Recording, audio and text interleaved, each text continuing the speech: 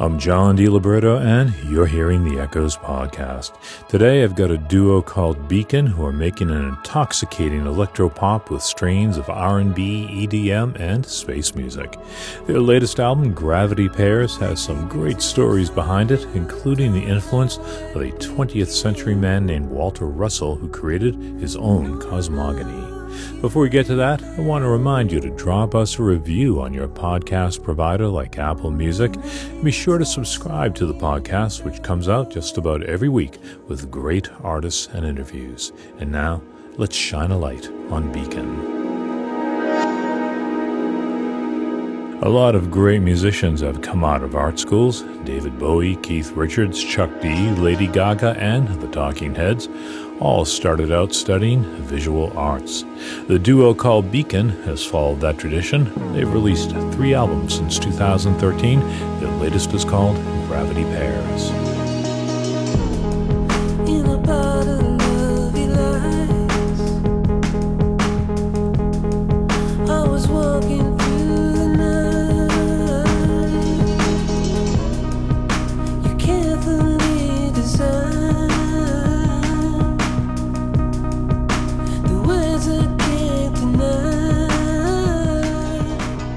Thomas Mullarney III and Jacob Gossett are in the Echo studio, having just completed a live session. Mullarney sports long dark brown hair past his shoulders with a matching dark brown beard that makes him look like D'Artagnan. Gossett sports more of a preppy look with short brown hair, a less manicured beard, and a short-sleeved sports shirt.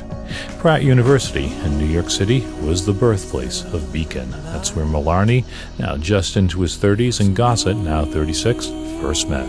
We met on the first day of class, actually. We had a handful of classes together, and we kind of just, we connected on the art side of things immediately, and worked on a bunch of things throughout Pratt. We started an art magazine there, right towards the tail end. Actually, we started playing around Brooklyn a lot.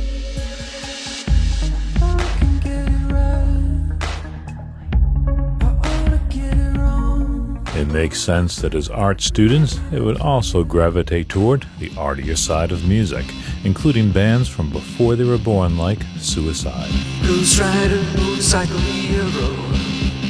That's like an art school, that's an art school find, or an art, bonding over people in school about music like, Devo and Suicide and stuff that was rich with aesthetic. You could relate to it from what we were really learning and steeping ourselves in art school with a band like Suicide. And it's critical to us as we've gotten much deeper into making this music and making it from a lot of different perspectives. We never want to lose that perspective. Like the stars in the universe.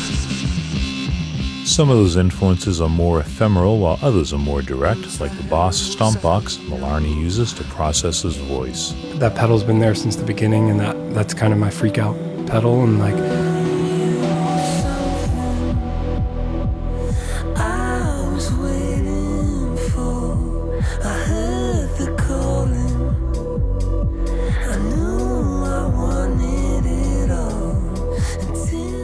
But there are also more contemporary influences. I think a couple acts that stand out for me from that time period is Underworld.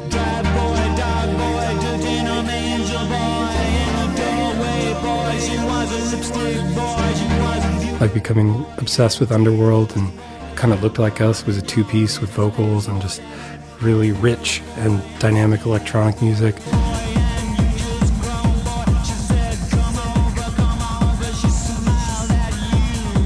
All of that crashed into a love of R&B, including Motown.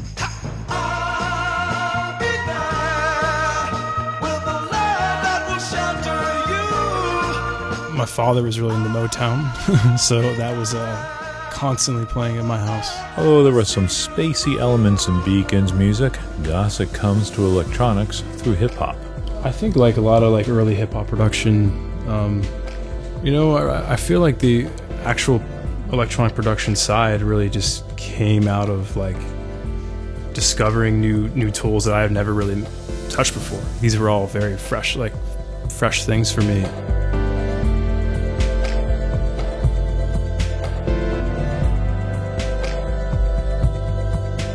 Beacon's lyrics aren't your usual love songs. Malarney, who writes the lyrics, is trying to make sense of the world and tie it all together.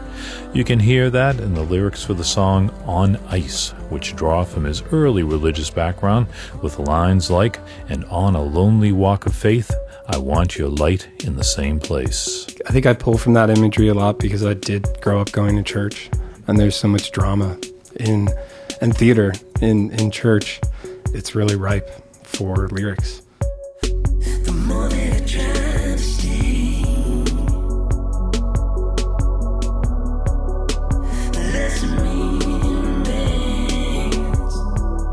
Your love, and on a lonely walk of faith, I want your light in the same place. Be My Organ is another song that seems to come from a spiritual place. The video for it is even set in a church. The lyrics definitely inspired the setting. You know, I always thought the kind of original drum beat for the track too had this kind of like with his vocal had this kind of preacher kind of aesthetic to it. So we kind of just leaned into that for that video and ran with it. Be my organ now and play for me. Be my witness now and set me free. Be the altar, falling to my knees. And in my wicked hour, you say to me,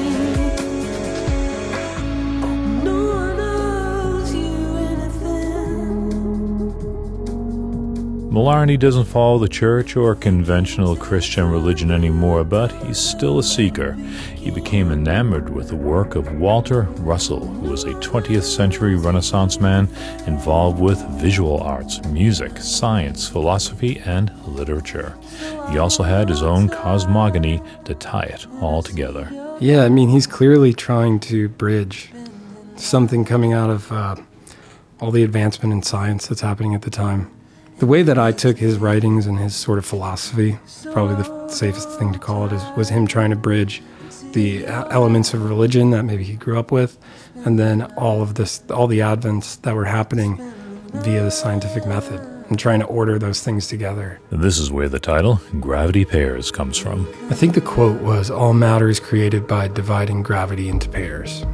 And I read that, and that gravity pairs bit really stuck with me and nagged me. And that's kind of all you can go off sometimes, if something just lingers. And I feel you with me, so I hold on tight. And I see your darkness, it's been the light. And the waves they hit me, so I hold on tight into your island. It's been the night, it's been the night. Take it slow, I know you know the walls are caving in. Malarney writes lyrics to the music track, so sometimes the words just seem right with the sound, like Losing My Mind. The song as it existed in the original demo had some of the parts, like had some of the progressions, piano progressions, that ended up making it into the final song. But that last progression, "You're What's Left When Losing My Mind," it was not a part of it. So that was just the piano moment. And I remember like being in the studio and the descending chords in that part coming out of me, and it was like hitting it really hard, like, and just felt like this is where the song needs to go. And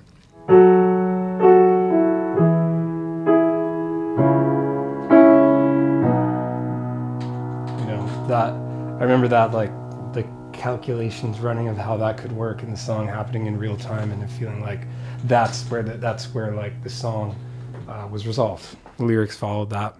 I wanna see this through. I wanna know it's you.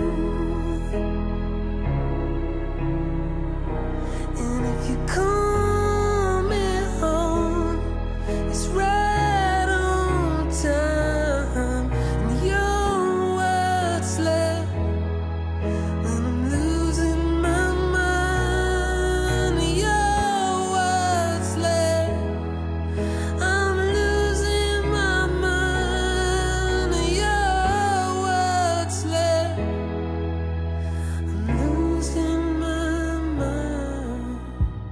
The moniker that Thomas Mallarney and Jacob Gossett have chosen, Beacon, seems like something that should have been grabbed a long time ago. It's amazing. We have the trademark, so Yeah, we locked it up.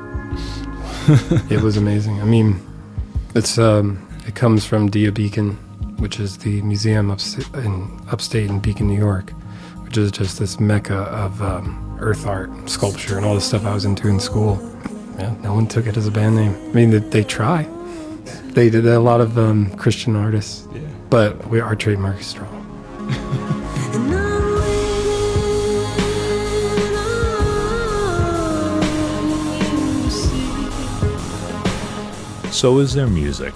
Beacon's latest album is called Gravity Pairs, out on the Ghostly International label. Don't you go looking for me. You can get a hold of the Beacon album Gravity Pairs at echoes.org. I'll have a link for you in the posting for this podcast. I'm John DiLibretto. Thanks for dialing up the Echoes podcast. See you next week, tonight on the radio, somewhere in the country, or online right now on Echoes.